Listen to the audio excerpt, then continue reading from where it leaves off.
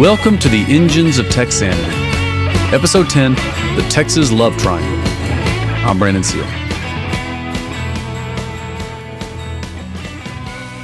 It was summer in San Antonio in 1966, and I know you're tired of me starting episodes this way, but this is an important fact of life in Texas.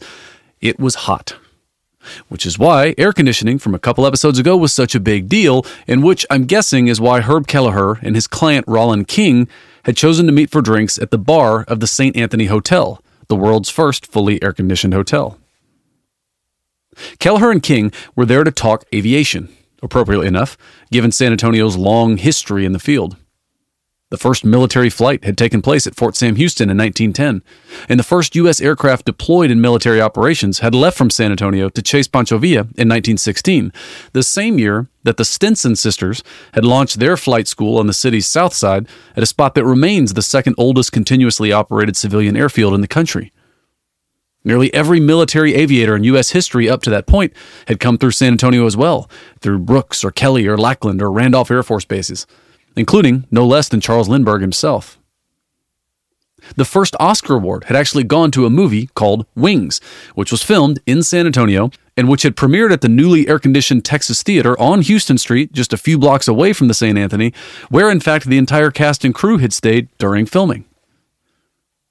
And yet, despite the fact that King and Kelleher were meeting here at an epicenter of aviation history, it didn't mean it was easy to make money in the aviation business, as King was lamenting now to Kelleher. King had originally founded his Wild Goose flying charter service to cater to Texas hunters, a price-insensitive market if there ever was one, but there were only so many folks that you could fly to Eagle Pass to shoot deer, and his business was failing. So King was meeting Kelleher that day, an attorney, to help him liquidate his company. But King wasn't giving up entirely on aviation. He was just tired of going after the charter business. He wanted to go after the bigger market of moving passengers between major population centers like Houston, Dallas, and San Antonio. And yet access to the very limited number of gates at those big city airports was controlled by the big established domestic carriers, the Eastern Airlines, the TWAs, the Pan Ams, the Braniffs, the Texas Internationals, the Continentals, to name a few, who had no interest, by the way, in letting in smaller, more nimble competitors. And yet a couple of years running a flight service had shown King that what the big domestics charged for tickets was way out of line with what it actually cost to move passengers around. Something didn't add up. The problem was that by the 1960s, the aviation industry in the United States had become a syndicated oligopoly, thanks to the federal government's role in setting ticket prices and allocating specific routes to specific carriers. Now, to be fair, it wasn't like the feds had corrupted a perfectly well-functioning private market. They had, quite frankly, created this market, starting in 1925 with the Airmail Act. Initially, 90% of the revenue for U.S. airlines came from carrying the mail for the U.S. government. It wasn't until 1938 that passenger fares actually exceeded mail revenues on domestic carriers, which was the same year that the Federal Civil Aeronautics Board was formed. Unfortunately, the CAB's original charge to keep ticket prices from getting too high morphed into an implicit guarantee to the airlines that their profit margins would never get too low either. In a regulated market without dynamic price signals, the only way for airlines to grow was to buy routes from each other, to consolidate, which just made the problem worse. In 1949, there were 20 domestic and international trunk carriers in the United States. But by 1975, there were only 11. Less options, of course, led to higher prices for travelers, which the CAB routinely approved because the carriers were always able to show how their costs, too, were increasing. And yet it was a bit circular because the whole reason their costs were increasing was because the airlines knew they could pass those increases through to the customers. There was no incentive for airlines to control their costs or to try to operate their fleets effectively. As proof of this, average flights in those years were only 49% full. And planes were operated on average only about 7 hours a day, which is a situation that no manufacturing plant manager with large fixed costs would have ever allowed. In exchange for these high prices and guaranteed profits, the airlines were obligated, theoretically, to fly some non-profitable routes as well as the big profitable ones. which mostly meant routes to small cities, and this was meant to help smaller cities integrate themselves into the larger American economy. Over time, however, the big carriers managed to find ways to shed most of their least profitable routes.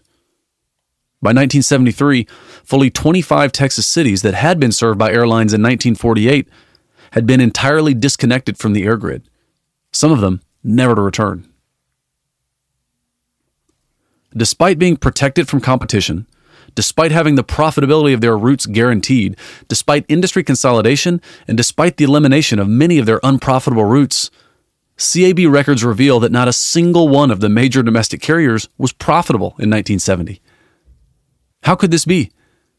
Even when the CAB began to chase profitability on behalf of the carriers in the face of the Arab oil embargo, with a 5% fare increase in 1973 and a 6% increase in 74, and then a second 4% increase in the second half of 74, it still didn't get the big airlines out of the red. King and Kelleher weren't so arrogant as to believe that they could play the same game better than the big boys. Contrary to later depictions, neither King nor Kelleher were cowboys. They were both astute businessmen. King was a Harvard MBA and Kelleher was a graduate of NYU Law School. No, but they could tell that the big airline industry was screwed up. And they believed that they had found a way to work around the regulatory moat that the airlines had built around their space. If they could fly routes that were entirely within Texas's borders, they could avoid the Federal Civil Aeronautics Board entirely. This wasn't an original idea. A wholly intra-state airline was already operating in California, the only other state with enough people and enough distance to really make it worthwhile. The airline was called Pacific Southwest.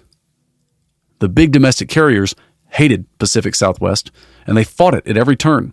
But it had survived for more than a decade now, thanks in large part to the assertion of jurisdiction over intrastate air travel by the California Public Utilities Commission. The existence of effective state regulation over a wholly intrastate activity kept the Civil Aeronautics Board and the influence of the big domestic carriers at bay. King grabbed a fresh cocktail napkin off the St. Anthony bar and drew out a triangle, labeling each vertex Houston, Dallas, and San Antonio, and he pushed it back across the bar top to Herb Kelleher. The idea explained itself. The three largest cities in the state, connected by cheap, frequent, and direct daily flights. San Antonio's hemisphere was scheduled to begin in less than 24 months, on April 6, 1968, the 155th anniversary of the first Texas Declaration of Independence, and it promised to bring millions of visitors to the state. If King and Kelleher got to work now, they decided, they could be in service in time for hemisphere. On March 15, 1967, King and Kelleher incorporated Air Southwest, the name a direct nod to their plans to emulate Pacific Southwest. They even signed up some of Pacific's original investors.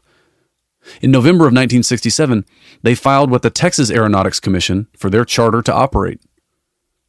In their charter, they promised to, quote, provide an entirely new type of commuter-oriented service, characterized by high flight frequency, low fares, intense promotional activity, simplified ticketing, express check-in and baggage handling, high reliability in meeting schedules, all nonstop flights, and single-class service, end quote.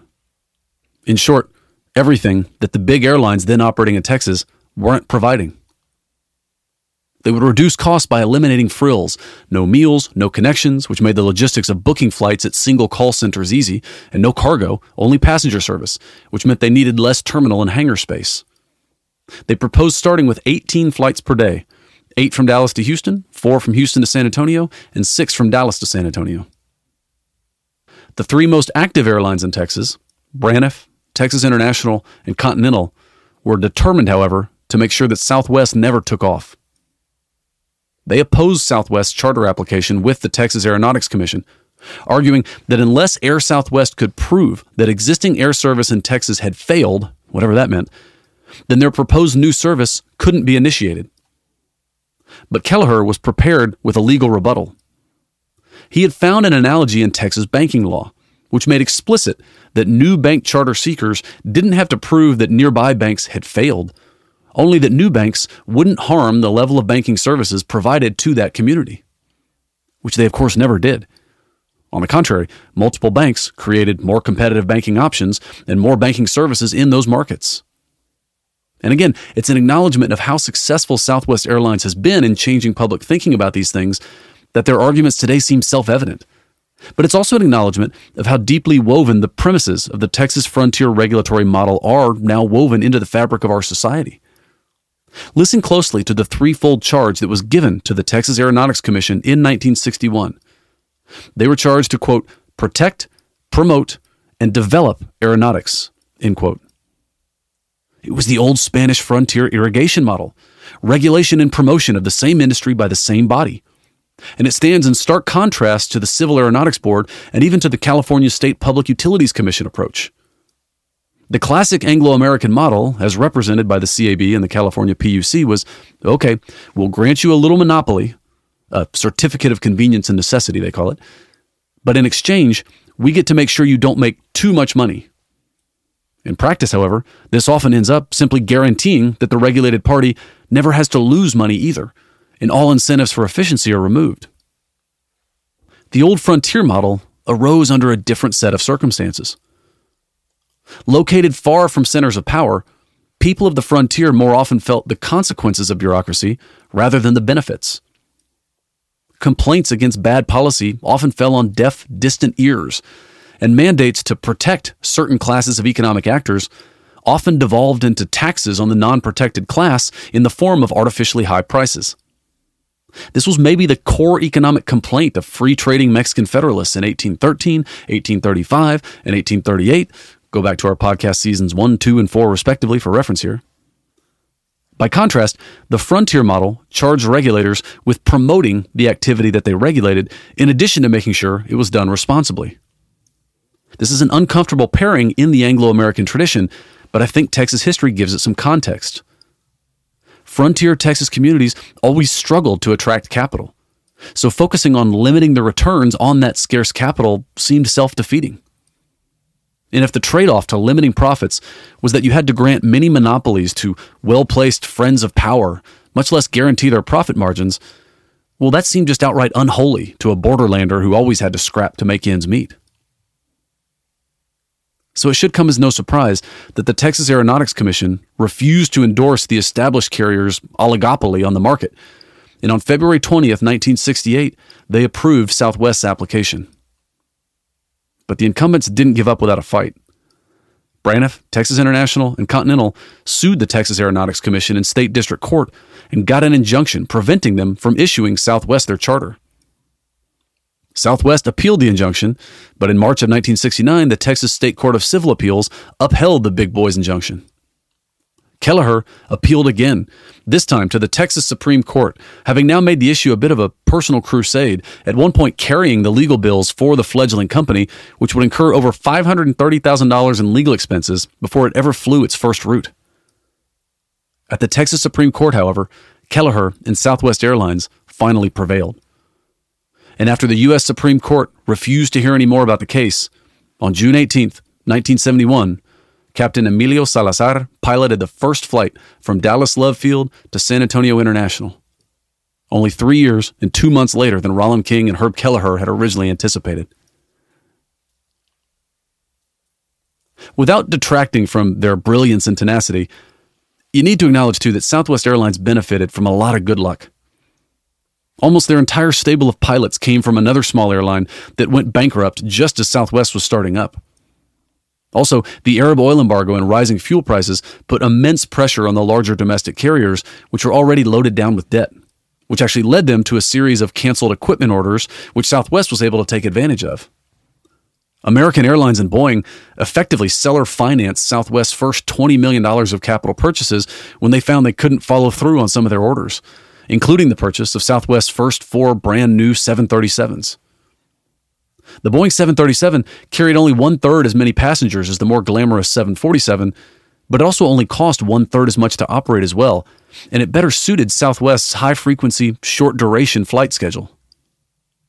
It also helped that Southwest quickly became a darling of the Texas political class, which is attributable in some part to the family connections of Kelleher's wife, Joan Negley, and in other parts to the inclusion of folks like Texas Governor Dolph Briscoe amongst their early investors. This political cover was important for strengthening the Texas Aeronautic Commission's backbone when the established carriers tried to get them to at least set ticket prices on Southwest's new routes.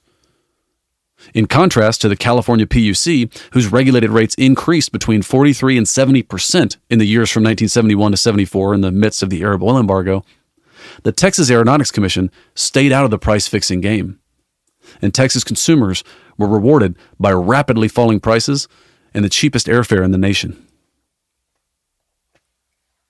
During these early years, Southwest embraced their underdog persona and became known for their bombastic marketing that played on their base at Dallas's Love Field, calling their routes Love Lines and their three destinations the Love Triangle and their famous stewardesses their Lovelies. These Lovelies, dressed in bright orange knit tops, red hot pants, and knee-high white boots, which somehow came across as more playful than sleazy.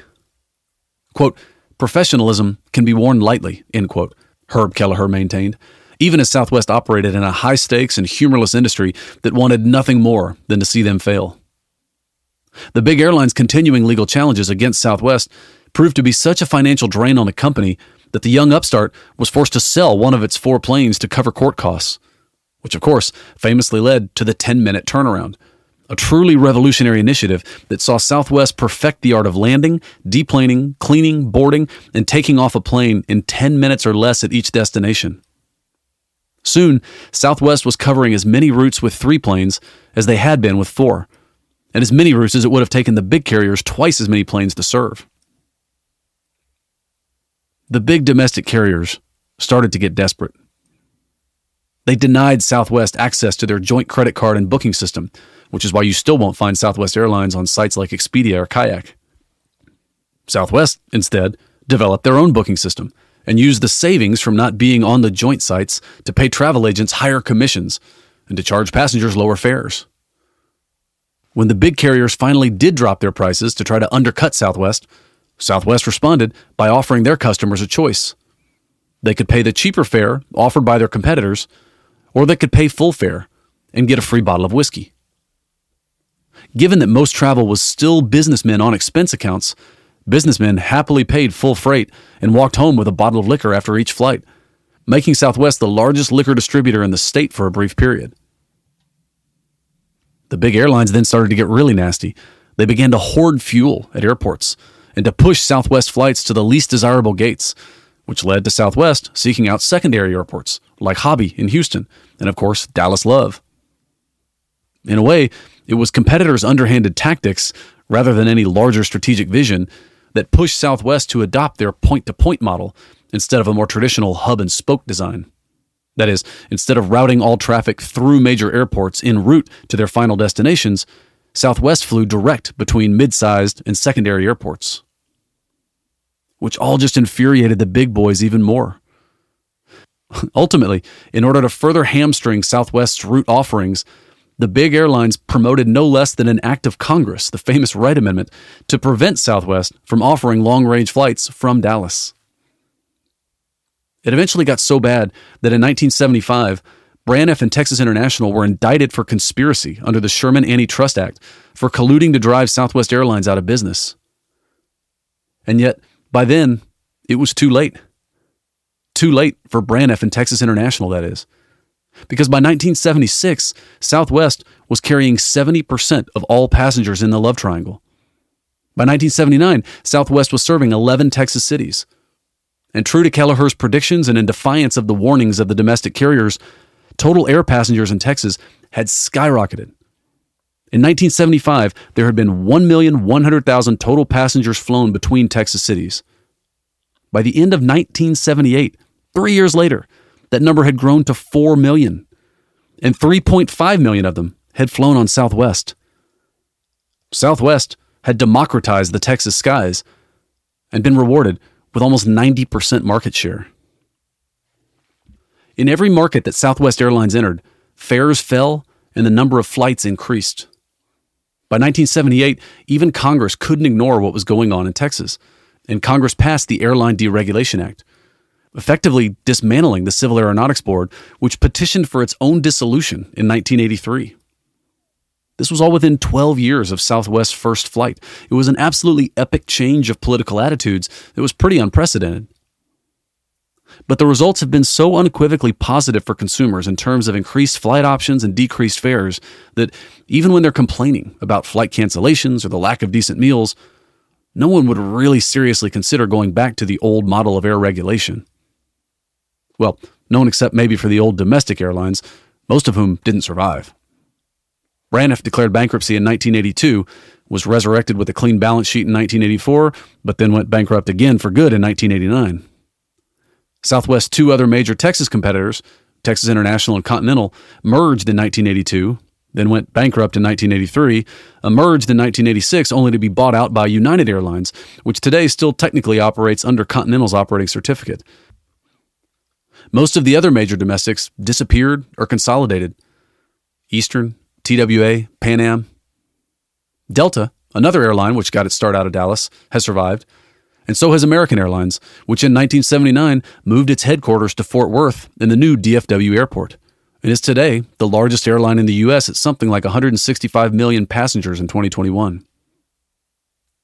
But coming in second at 123 million passengers that same year is the only major airline in the country never to have declared bankruptcy, Southwest Airlines. In fact, setting aside its first 2 years, Southwest boasted 47 years of consecutive annual profits, a streak ended only by COVID. And more so than the integrated circuit, Southwest Airlines' story does seem to be inextricably Texan. The aviation industry's disproportionate presence in the state seems to confirm this too. Today, 10% of all the aerospace jobs in the U.S. are in Texas, and aerospace is arguably the single largest employer in the state, depending on how you categorize the industry. Add to that the Air Force's many missions here, the fact that the state has more public airports than any other state, and the fact that something like 63,000 Texans today hold pilot's licenses, your humble narrator included. Maybe it's something about the immensity of the state. We've seen how distance and remoteness have informed so many other factors of Texas's development. Or maybe it's the fact that the pilot, all alone in the open sky, appeals to the same part of the soul that the idealized cowboy on the open range does. Why else did Jeff Bezos feel the need to throw on a cowboy hat after he touched down from his brief space flight? And speaking of space, is it a coincidence that all three of the major private initiatives trying to conquer space are launching from Texas soil? Bezos' Blue Origin in Van Horn, Elon Musk's SpaceX from Boca Chica, and Richard Branson's Virgin Galactic at Spaceport in, fine, technically New Mexico, but it's real damn close to Texas, and frankly, that seems to be the one that's going to get rolled up first. To say nothing of NASA and its 3,200 employees, 100-plus astronauts, etc. at Johnson Space Center in Houston, which you might recall was the first word spoken by man from the moon. Although Texas critics will contest that point. They will tell you that technically the first words spoken from the moon were, quote, contact light, okay, engine stop, end quote. And then the line, Houston, Tranquility Base here, the Eagle has landed. So fine, Houston was the sixth word, if you insist on including the 5 words on the astronaut's landing checklist. I kind of roll my eyes at this, because when Houston folks are boasting about Houston being the first word uttered from the moon, what they're really bragging about is Texas's outsized contribution to flight generally. And that is undisputable. Could it have only happened in Texas? Maybe not, but it did. And this bothers people. It's why coastal folks always seem inordinately giddy when Southwest Airlines does stumble, as they did on December 26, 2022. For an airline that had survived years of legal harassment, the September 11th attacks, and COVID, it was an embarrassment to say the least when they had to cancel 70% of their flights, which represented something like 90% of all flight cancellations that day for a rather mundane winter storm. In this case, Southwest's point-to-point model left them vulnerable in ways that the hub and spoke carriers weren't. Because once the snow had cleared at the hub airports for the other carriers, their crews and equipment resumed normal service. But Southwest crews got stranded in different places than their planes did. Before the news cycle moved on to other issues, this briefly became very public validation for all critics that Texanity shouldn't work, that it couldn't work, that the widely touted benefits of airline deregulation frontier Texas style that is, needed to be walked back. But I don't think most people would be willing to go back to a time when air travel was the preserve of the business traveler and the super wealthy. 3 times as many passengers in the U.S. fly today as did in 1978. And they pay almost 50% less, adjusted for inflation, even as consolidation in the industry in the last decade threatens to undermine some of those gains. Now, I think Southwest has become a bit of a punching bag for the rest of the United States' love-hate triangle with Texanity. Critics of airline deregulation from the media centers on the coasts increasingly sound a little like Texans did a century ago, railing against the railroads that were making their state prosperous. The problem for these people isn't so much what the airlines are doing. It's the fact that they aren't from where we're from. That's a theory anyway. But I don't think it's unfair to say that airline deregulation was Texas's gift to the nation, the product of centuries of wrestling with the best ways to manage distance and energy density and economic activity far from the centers of power and finance. But in some ways, so too was the deregulation of the electrical markets that swept the U.S. 2 decades later, with decidedly more mixed results. And if we're going to call out outsiders for their petty resentments of Texan successes, it means we probably have to be willing to reckon honestly with Texans' shortcomings. And nowhere in recent memory was Texanity's vulnerability displayed more clearly than during 2021's Winter Storm Uri. On the next and final episode of The Engines of Texanity.